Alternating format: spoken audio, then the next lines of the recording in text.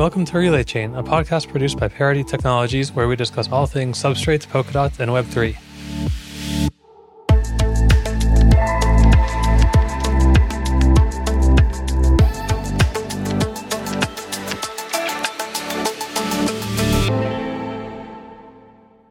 Today on Relay Chain, we have Aaron Henshaw. He's the CTO of Bison Trails. And small world story, we went to the same university like 12 years ago. So haven't seen each other in a while, but now we're back. So welcome to the show. Aaron, can you do like a quick intro of yourself?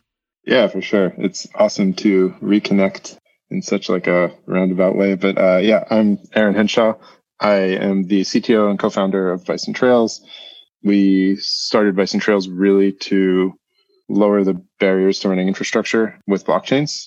It came out of the need of both myself and Joe, my co-founder, not this Joe Laluz.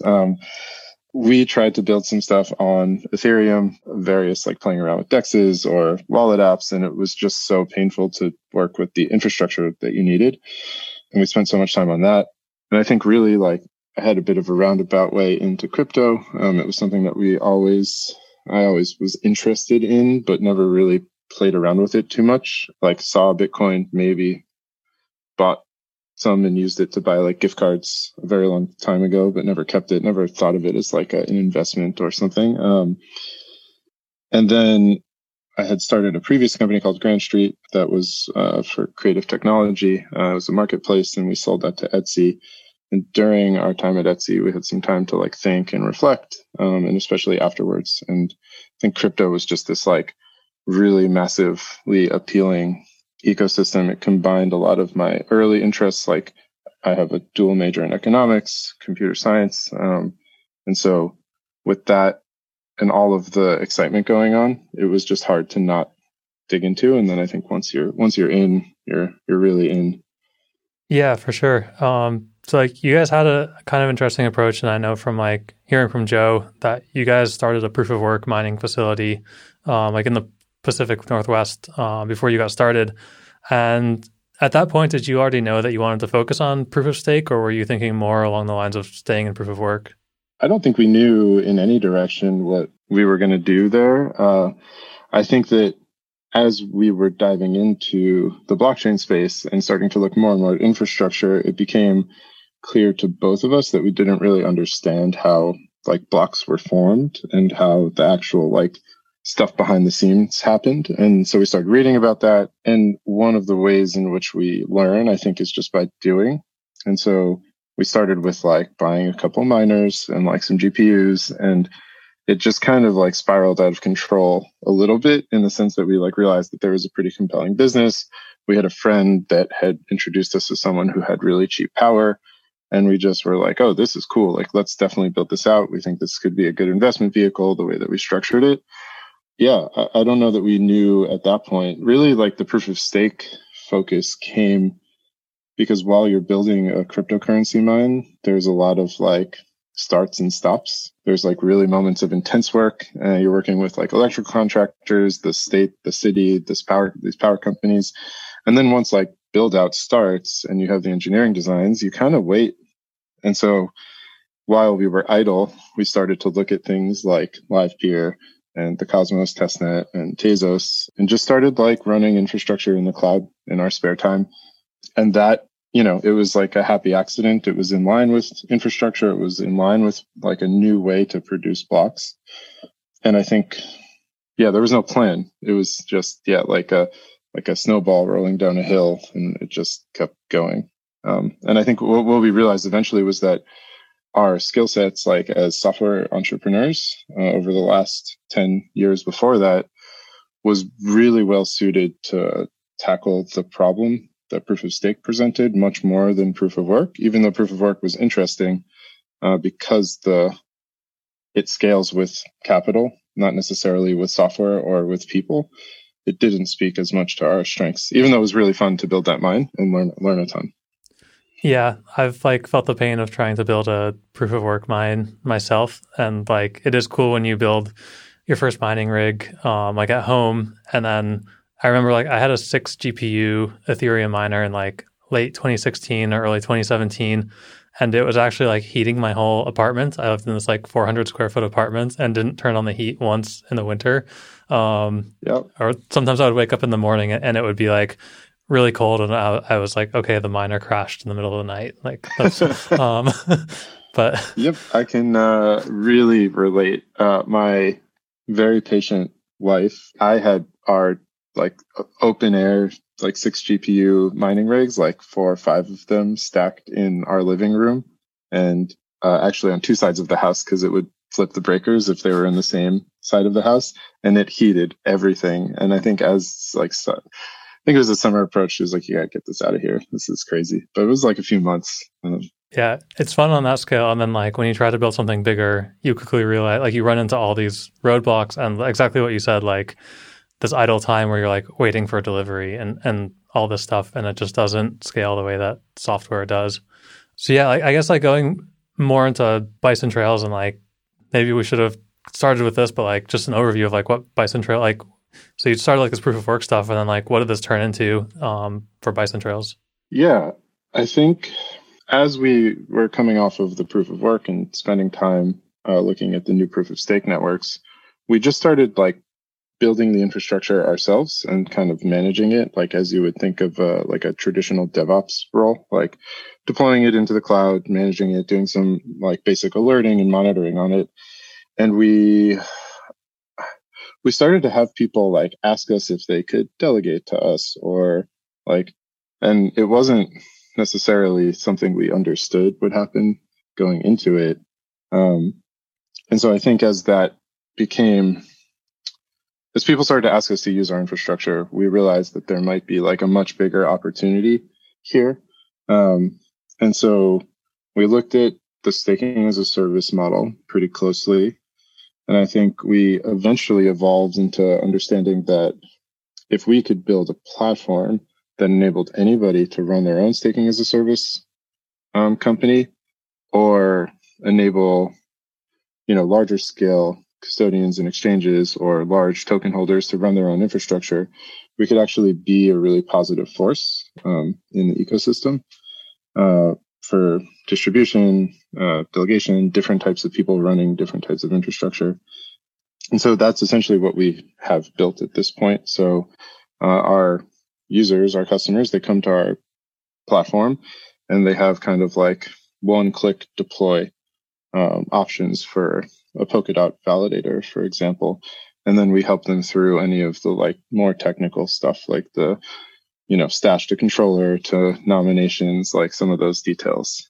And we do that across a bunch of networks. Yeah. I mean, like this stuff is really hard. And even the people who like work on these protocols, a lot of them don't even understand like the staking, like just the staking aspect is very complicated. And a lot of people in the industry don't necessarily understand exactly the mechanics of it. What would you say, like from a general perspective, like not specific to one network, but like what kind of work goes into setting up this kind of infrastructure? It's a very good question, and it's hard to answer generically, like because each protocol has its own nuances. But I guess that in itself is the answer. Like to understand the infrastructure that you need to offer or that you need to run, you have to understand the protocol at a pretty base level. You have to understand its economic incentives. You have to understand the way that it wants to secure itself through its consensus mechanism. You need to understand the types of features that are enabled on it. And so you really need to become an expert in a protocol in order to run infrastructure against it. And then you have to look at the other people in the market who's also running infrastructure. What's like how much does it cost? Like what's the resource requirements of this thing relative to what the token price is and the inflation? So there's a lot of economics. There's a lot of like token, very specific crypto, like token modeling. And then there's all of the infrastructure aspects that is the cost, the operational overhead. How much does it cost to run a remote signer in an HSM? Like, how do you do this really secure? Are those options even available? What's like the acceptable levels of risk? Slashing and downtime penalties are like a huge part of that discussion. So yeah, I mean, that's not like a specific clean answer, but it's hard. You have to really understand a protocol, and it helps to understand multiple protocols because you can start to model similarities and differences. And then you can approach things from a product oriented perspective and how you think about what the right way to run infrastructure or the right things to offer. Yeah. So like out of all the protocols that you run, what are some of the similarities and differences that like have stood out to you? I mean, they all have private keys. So the public private keys is a very consistent problem to solve. Coming up with really safe generic solutions. You can't come up with one for everything, but you can come up with a couple that handle most things. So that's a big one. Bringing up nodes quickly and bringing them down quickly is really important. So you can imagine from a read-write perspective, if you're a wallet and you have a bunch of users and you're using like a guest node, and suddenly you get a huge spike in traffic, it would be really important to you to be able to add new nodes behind your load balancer. And in order to do that, you need like secure and verified snapshots that you can easily pull from.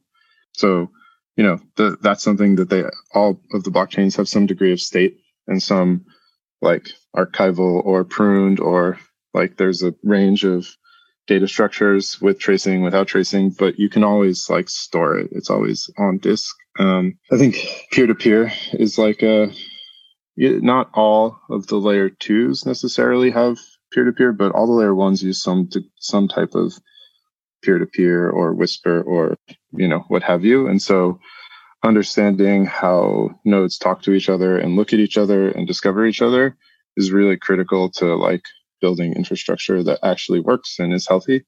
Yeah, I guess those are just a few. There's probably way more.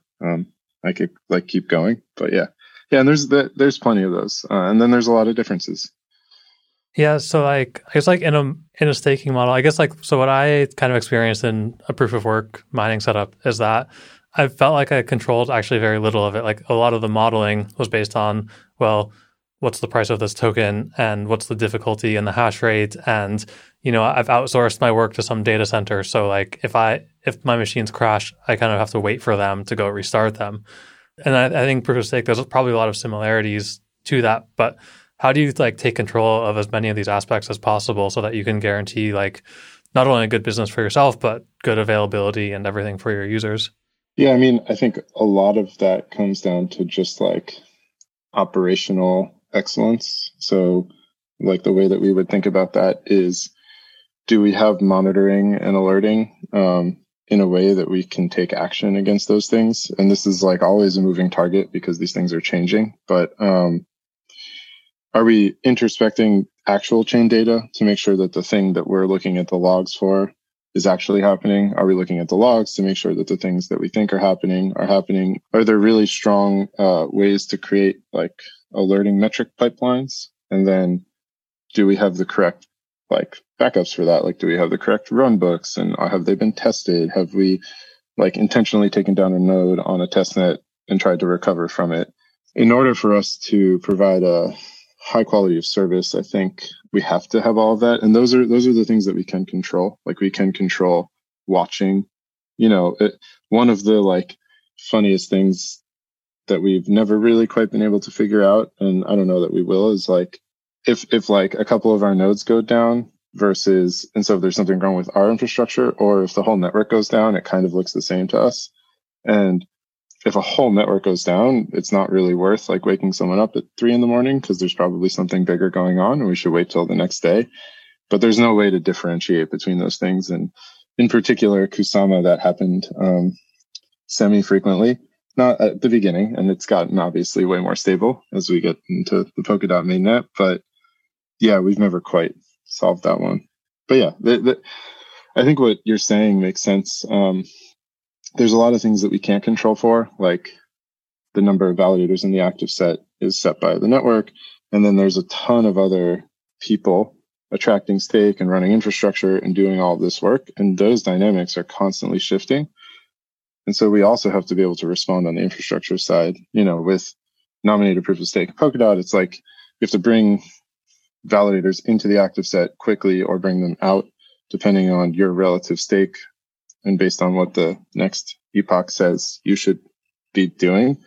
And so, we focused on trying to build semi-generic solutions that make that really, really easy. But always there's like a component of really specific like code and infrastructure that is for a given network.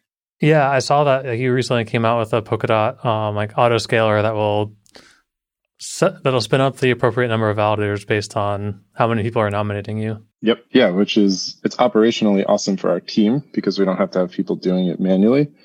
But it's certainly like, we're still testing it, and it's a challenging problem because the protocol decides. And so we have to try to understand the algorithm the protocol runs and get ahead of it in order to be slightly ahead of it. So we're always in like the right place. Yeah, it's definitely like a complicated problem to solve. And I think you guys are probably the farthest along in like getting to I don't think there is like an optimal solution, but like a better solution. Yeah, if you think of one, let me know. Yeah, I mean, with dots, it's important in particular because if you don't do those things, you won't be participating at like your highest, I guess, opportunity. And that makes running infrastructure more expensive. That means that like you're not doing as well relative to other dot holders. And it becomes really important to have those features baked in.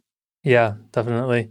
That's on the upside, but like a lot of people might characterize staking as like a picking up pennies in front of a steamroller type of activity. So like, how do you think about risk just in general? Yeah, I mean, risk varies network to network, but of course, networks that have the potential for anything above 10%, 50%, 100% slashing, we really have to think about our own exposure and the number of nodes that we run, even through our customers. And we have to try to, sort of like temper our sales efforts and stuff, especially as we start to approach thresholds that would put our customers at risk. We have to communicate to them, like kind of what we run and how much we run and how that affects their stake. So, the more infrastructure that we can build when it's supported to minimize those risks, obviously the better off we are. Like we build a lot of infrastructure and software that protects against operational mistakes. And so we have some double signing protection software that makes it really hard for an operator to bring two keys online, like the same key online at the same time, to prevent a double sign. We support multiple cloud providers across many, many regions so that it is very unlikely that all of those fail simultaneously. So we are much, much safer than if we were running in just one or two regions or cloud providers. And we sort of spread that risk out by making sure that even our customers aren't like all in the same place because they could choose.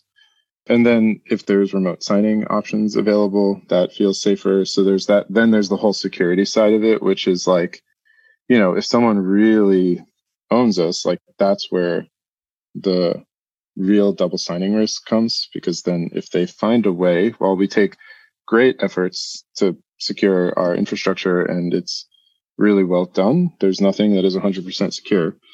And so there's always that risk. And that's the thing, using remote signing infrastructure, using keys that are generated on HSMs where those things are available can feel safer, but those things are less flexible and aren't always in line with like the needs of a protocol. You can look at like ETH2 and say there's not really BLS support for hardware, or there's very, very little.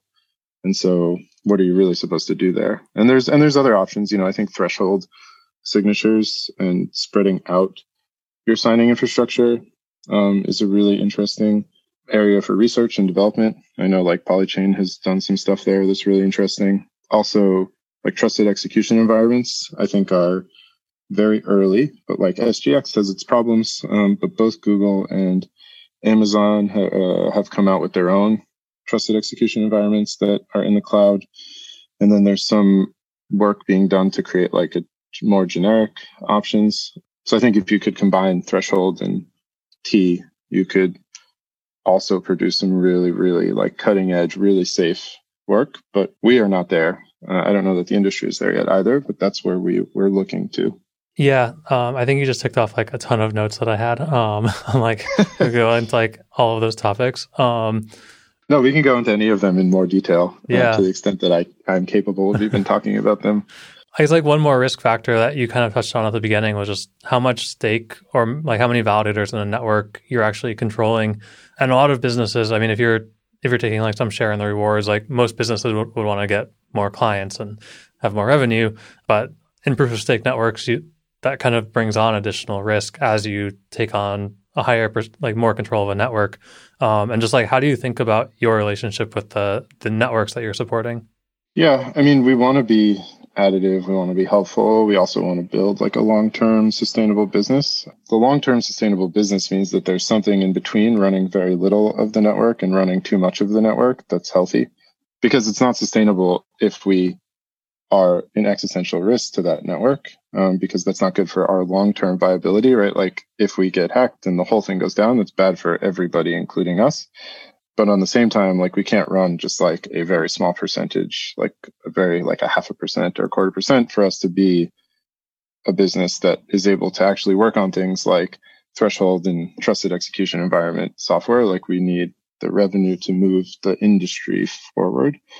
So I think like the way that we try to approach the problem, and it's not perfect, is we look at each network and we look at the consensus mechanism and we look at the slashing conditions and we look at the risks and we try to pick something that's reasonable based on like what the network size is and like how meaningful of a revenue stream we can create per validator. And so we just stay inside of those ranges as a company. And I think that there's certainly other areas of like R&D for us where we could push past some of those thresholds depending on who actually has control or access to their own nodes. But that would have to be verifiably controlled. And that's also a really hard problem that we've started to like toy around with, I would say. Like we've had some conversations, we have some like little sketches, but nothing that like is not this year, right? Maybe next year. Yeah, but keeping everything like verifiably independent so that like, or fault independent anyway. Yeah, and it's not just staking infrastructure. Like it's just every company has different security and risk tolerance for all of their blockchain infrastructure. And so, you know, some people would only use an external provider if there's some sort of switch like that, some sort of verifiable way to prove that like we can't do anything to your infrastructure. Yeah, and then like I guess like we've mostly talked about staking, and that's probably what most people know you for. But what do you think of blockchain infrastructure beyond staking? Yeah, I mean, I think it's enormous, and like we're at the beginning of this whole like industry's life cycle. So I don't know what the future will hold and what types of infrastructure we will build. Our goal is to build a non-custodial infrastructure platform that services the needs of a growing and changing, rapidly evolving industry.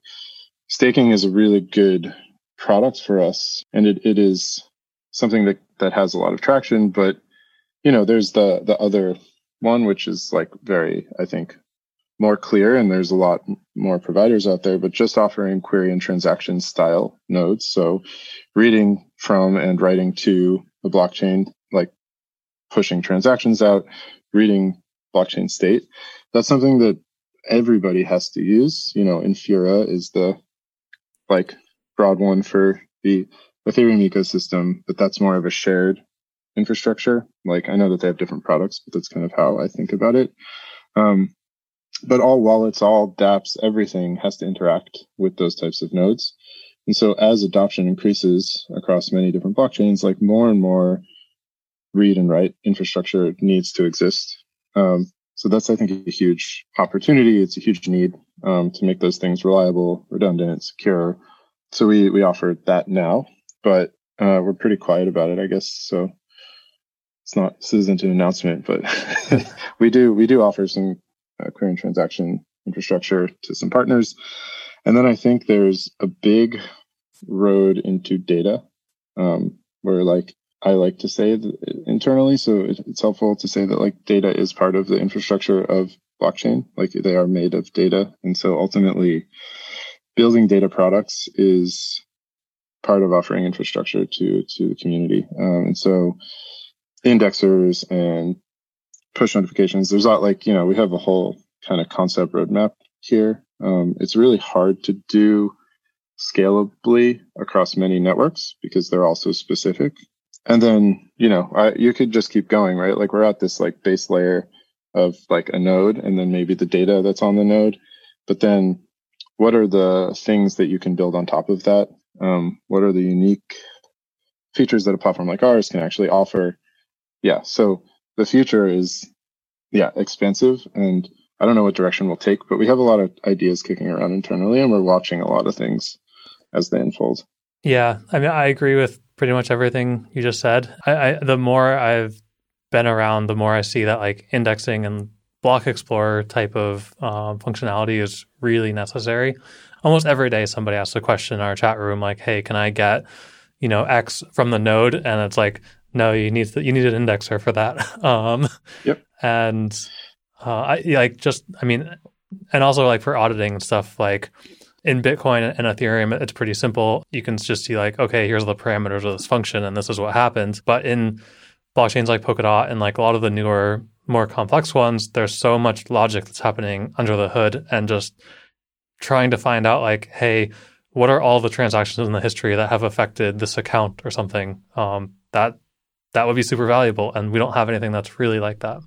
Yep. I mean, we're actually looking into it for Polkadot now because it's a huge need. If, as you said, anybody who's running this infrastructure, especially staking infrastructure, that is a company that has investors and a board and people like oversight, like they have to report the income in a way that is like understandable to accountants and tax organizations and all of those things. And yeah, you just like can't. The data structures of blockchains are built for very specific things, and they're really good at those things, and they're very bad at the things that these types of queries that you'd have to make. And so, I think, as you said, it's a big need, and there's some companies that I think work on it. And I think there's some people that are doing really good work there. And I think that, there's also a lot of room to grow into that as these new networks. But, and just to slightly push back against like the Ethereum stuff is easy. Like some of the layer 2s that use smart contracts that have their own tokens, like when you try to parse out what's happening, some of them, they don't hold state or have transactions that hold state in a way that you would think. And so you have to reconstruct the entire history of that smart contract to understand what balances are. Yeah. So we've done a little bit of that, and it takes a lot longer usually than you'd expect just for like a single set of smart contracts that represents a protocol. Because it's all the logic, which is more like similar, I think, to Polkadot and some of these other newer protocols. Yeah, actually, I had never even thought about trying to index layer 2 data. That sounds like a whole can of worms there to get into. It's really valuable. I mean, I think like it's a huge value that we provide to our customers. Yeah, and we are certainly thinking about ways to make that more open and usable to external parties. Yeah. So going back to like a little bit what we talked about earlier with like TEEs and like remote threshold signatures, what do you think are some of the biggest opportunities for like infrastructure providers to harness? I mean, I think there's a few.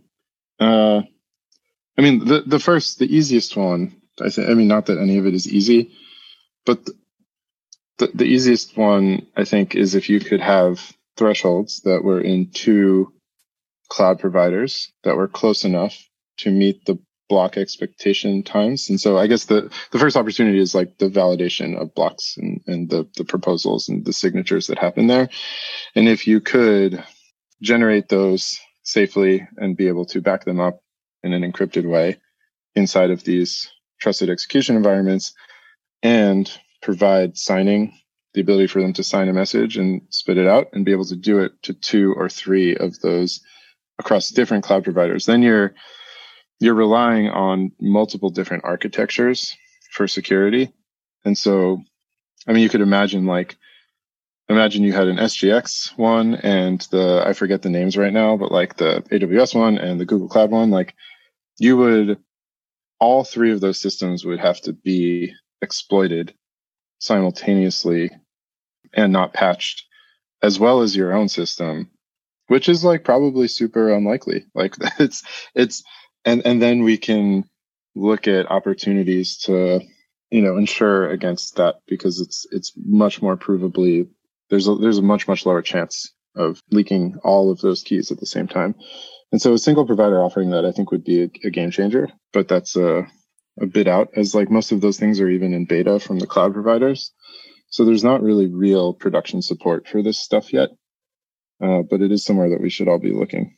And then, there's some cool stuff with like multi-party, right? Like Threshold unlocks multi-party options for signing. And so much in the same way that if you use multiple cloud providers, trusted execution environments, if you have another layer, then it's even better.